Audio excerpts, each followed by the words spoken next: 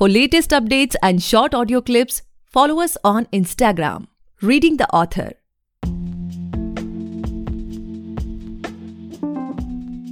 Hey guys, welcome back to the podcast Reading the Author, a unique show where we read authors' mind and not their book.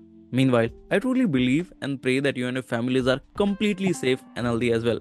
Guys, today we have Aman Shekhar sir with us, and he is the author of Man's Destiny, Tracing the Somrace Trails. Thank you so much, sir, for coming on our show. I am truly grateful कि आप हमारे show पर आए.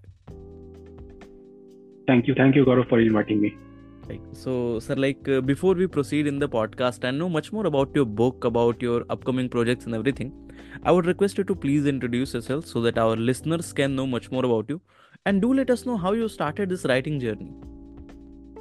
Sure. So, hi guys, this is Aman Shekhar. I'm born and brought up in Patna, Bihar. मेरी graduation तक की पढ़ाई सब यहीं पटना से हुई है, होम टाउन से. उसके बाद मैं पोस्ट ग्रेजुएशन के लिए मैं चला गया था Greater Noida. And after that 2014 से मैंने अपना प्रोफेशनल करियर स्टार्ट किया एज ए सॉफ्टवेयर इंजीनियर.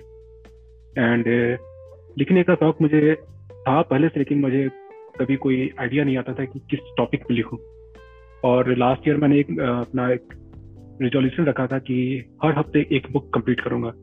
और मेरा फेवरेट जॉनरा है mythological fiction, like Amit Tripathi की है, केविन मिशेल की है, जिसमें कि मेरी फेवरेट है ये अक्षत गुप्ता की द हिडन हिंदू. तो जब मैं वो बुक पढ़ रहा था, और जब आप लोग भी जब कोई बुक पढ़ते हो या कोई मूवी देखते हो, तो आपके मन में आता है कि अगर यहाँ पे ये सीन होता तो थोड़ा ज्यादा मजा आता. फॉर एग्जाम्पल, जब अवेंजर्स एंड गेम आने वाला था तो लोगों को लगा था कि अपने अपने थ्योरी निकाल रहे थे कि ऐसा होता या ऐसा होता. तो जब मैं द हिडन हिंदू पढ़ रहा था तो मुझे कई बार ऐसा लगा कि शायद यहाँ पे ये होता तो और ज्यादा मजा आता.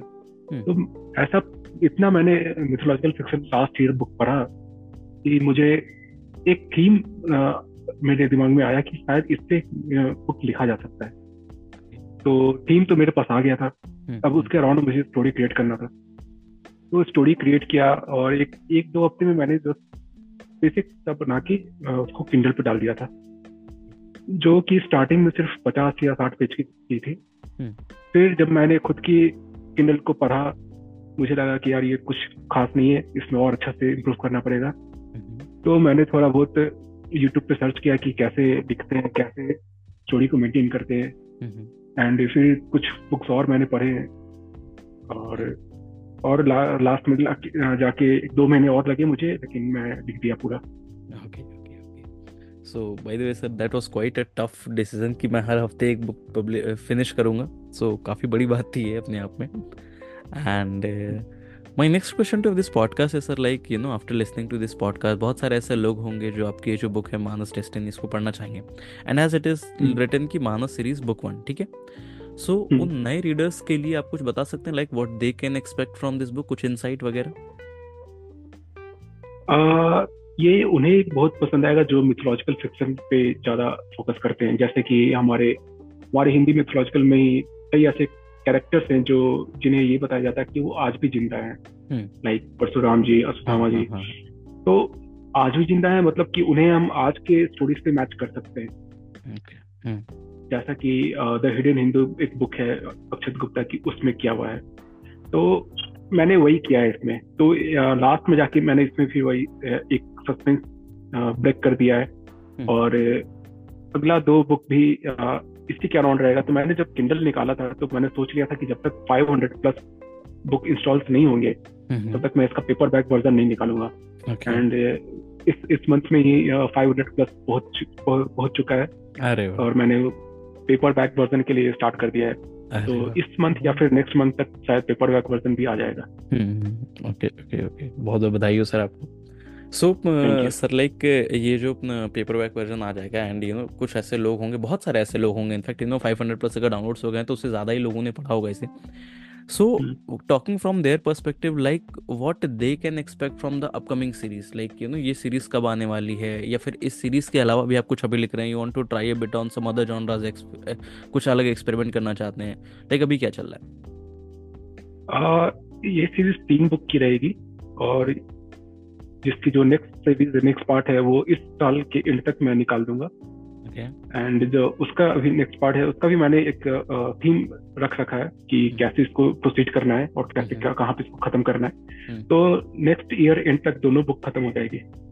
ओके तो जब ये ट्रिलॉजी खत्म हो जाएगी तो मैं एक अलग एक बुक लिखने वाला हूँ। वो थोड़ा रोमांटिक नॉवल रहेगा। ओके वो मे बी वो उसमें भी 5-6 महीने लग जाएंगे फिर। So sir like you know most of the authors जो होते हैं, जैसे वी आर अभी तक हम लोगों ने अपने एपिसोड पे अभी तक हम लोगों ने अपने एपिसोड पे मोर देन 190 प्लस ऑथर्स को फीचर कर लिया है, and we are in contact with more than 250 authors, and most of them are working and trying to build a certain personal brand, like they want to be known और remembered as a certain genre हो गया, certain type of author कि ठीक है इस author की book है तो ऐसी ही होगी। So when it comes to you, आज से लेट्स से 1-2 साल बाद अगर कोई आपकी ऑलरेडी पढ़ी हुई बुक्स को देखता है, फिर बोलता है अच्छा ठीक है it's a book by Shekhar sir, तो उसके माइंड में क्या सडन थॉट आना चाहिए कि ठीक है अगर अमन शेखर सर की बुक है तो बुक ऐसी होनी चाहिए? यू नो कोई ऐसा सडन थॉट कभी इस बारे में सोचा है, इस स्ट्रैटेजी के बारे में? हाँ,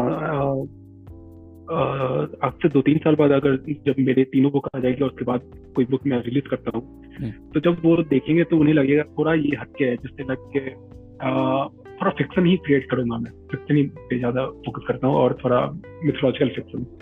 एंड इवन जो मैं रोमांटिक मूवी जो नॉवेल लिखने वाला हूँ उसमें भी थोड़ा सा मैं ये डालने वाला हूँ। ओके थोड़ा not mythological fiction but science fiction. Okay तो मेरे बुक्स में लोग mythological fiction and science fiction को ज्यादा एक्सपेक्ट कर सकते हैं। Okay, definitely, sir.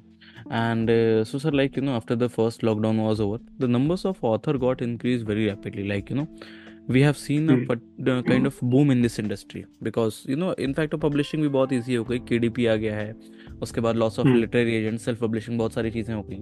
So, as you have completed this journey and now you are on the other side of the river, I would like to ask you कि आपके हिसाब से अभी बुक को स्टैंड आउट कराना मार्केट में कितना मुश्किल हो गया है? Like you know because hundreds of books are being published every week, तो अपनी बुक को स्टैंड आउट कराना फिलहाल कैसा है मार्केट में, या कितनी मशक्कत करनी पड़ रही है, कैसा चल रहा है अभी? स्टैंड आउट कराना तो बहुत मुश्किल हो गया है। जैसे कि अगर specially in romantic novel book में मैंने तो मिथोलॉजिकल फिक्शन लिखा था तो थोड़ा कुछ हटके बनाना था मुझे। आप कॉम्पिटिशन इसमें तो है बहुत सारी है, लेकिन जब मैंने बुक निकाला था तो मेरा ऐसा कुछ नहीं था कि मुझे किसी से कॉम्पिटिशन करना है। बस मेरा ये शौक था बुक लिखने का, तो मैंने बस लिख दिया था, ऐसा था। ओके सो आपका कोई पर्टिकुलर राइटिंग शेड्यूल है, like every day you devote some particular hours to writing, और इट्स लाइक रैंडम कि कभी कोई थॉट आया तो फोन में डायरी में लिख लिया, फिर बाद में बैठे उसे लिख रहे हैं? How does it goes with you? हाँ, कोई रैंडम थॉट आता है, कुछ आता है तो उसमें कॉपी पे लिखता जाता हूँ। जैसे सेकंड बुक के लिए जो मैं लिख रहा हूँ उसके मैं कुछ थीम्स लिखता जाता हूँ, और अभी तक उस पर स्टार्ट नहीं किया है लिखना। उसके लिए स्टार्ट करूंगा तो मैं थोड़ा आराम से बैठूंगा, 1-2 हफ्ते का लूंगा टाइम, तब मैं लिखूंगा। तब तक उसके लिए पहले मुझे पूरा नोट लिखना पड़ेगा। तो कम एटलीस्ट अभी तक शायद 8-9 पॉइंट हुए हैं, तो कम से कम 20-25 पॉइंट्स हो जाएंगे, तब मैं उसको बैठ के अरेंज करूंगा और लिखना स्टार्ट करूंगा। Okay sir, so as of now we have talked about your journey, about your upcoming projects and everything. Now coming to your personal life, like there must be a lot of moment जो आप tag करते होंगे as the happiest moment of your life. So if you can share any one of them with us, then that would be really great. Happiest moment तो आते रहते हैं जब भी कोई नई जॉब या कुछ नया चीज अचीव करता हूँ। तो मैं सॉफ्टवेयर इंजीनियरिंग साथ साथ एक चेस प्लेयर भी हूँ। तो मेरे लिए हैप्पीएस्ट मोमेंट वो था जब मैं लॉकडाउन के पीरियड में all over the India third आया था। एक SMCA ऑर्गेनाइजेशन थी चेस की, उन्होंने ऑनलाइन इवेंट करवाया था। लॉकडाउन था तब सब ऑनलाइन ही चलता था, तो उसमें मैं थर्ड आया था।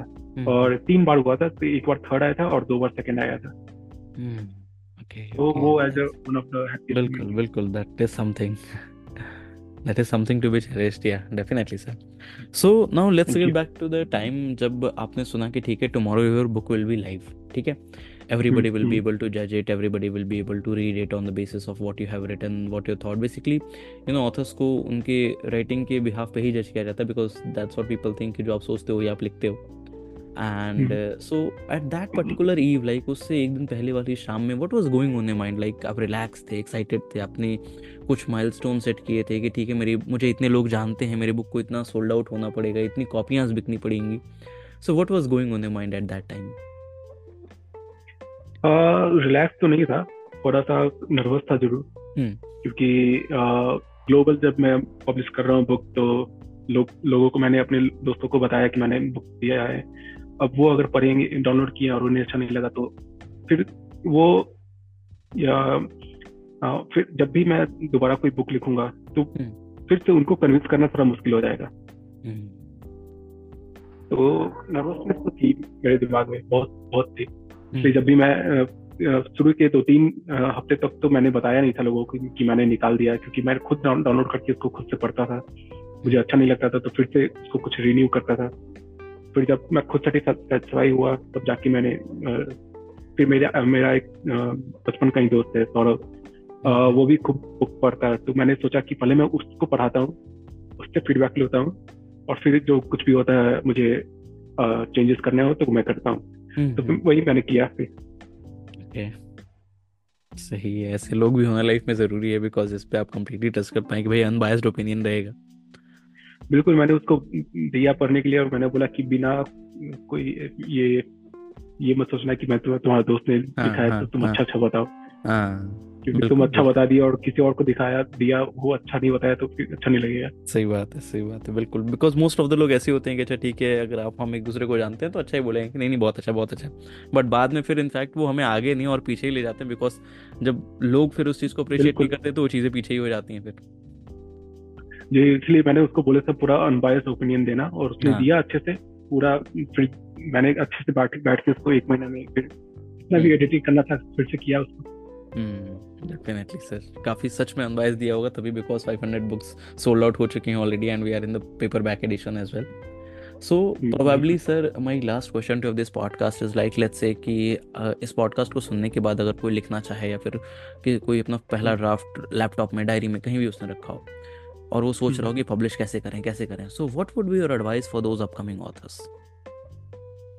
पहले तो आप अपना स्टोरी कंप्लीट कर लीजिए, और अगर किसी को स्टोरी कंप्लीट करने में सोचना पड़ जा रहा है कि कैसे इसको करना है, मतलब लिखना कैसे स्टार्ट करें, तो आप कोई भी जो अभी आपका फेवरेट मूवी है उसका कोई एक सीन ले लीजिए, उसको लिखने का ट्राई कीजिए। फिर धीरे धीरे जब आप लिखते जाओगे तब आपका लिखने का स्किल जो है वो इम्प्रूव होता जाएगा। एंड वंस आप पूरी तरह से अपना आपका स्टोरी कंप्लीट हो चुका है तो अमेजन किंडल पे पब्लिश करना बहुत ही ईजी है। आपको 1-2 सॉफ्टवेयर इंस्टॉल करने पड़ेंगे प्रॉपर फॉर्मेटिंग के लिए। किंडल क्रिएट है, तो वो सारे चीज आपको यूट्यूब पे मिल जाएंगे। मैंने ये जितना भी किंडल पे किया है या फिर अब जो पेपर बैक वर्जन निकालने वाला हूँ सब खुद से रिसर्च करके किया है, तो उसमें कोई दिक्कत नहीं है। कोई भी बहुत सारे यूट्यूब पे आपको मटेरियल मिल जाएंगे। Okay. And when it comes to marketing, like एक बार आप बुक को पब्लिश कर देते हैं, देन उसके बाद आपने मार्केटिंग के लिए क्या क्या चीजें यूज की, अगर आप ये भी गाइड करते हैं, बिकॉज पब्लिश करना is quite easy, but when it comes to marketing ना, वो काफी टफ हो जाता है। मार्केटिंग के लिए भी मुझे इंस्टाग्राम पे कुछ लोग मिले थे जिनका पेज था, तो उन्होंने बोला कि मैं आपके बारे में कोई इंटरव्यू डाल दूंगा मैगजीन वगैरह में, तो मैंने उनको बोला था, तो वो भी आपको बहुत सारे मिल जाएंगे इंस्टाग्राम पे। They will instantly contact you. Yeah.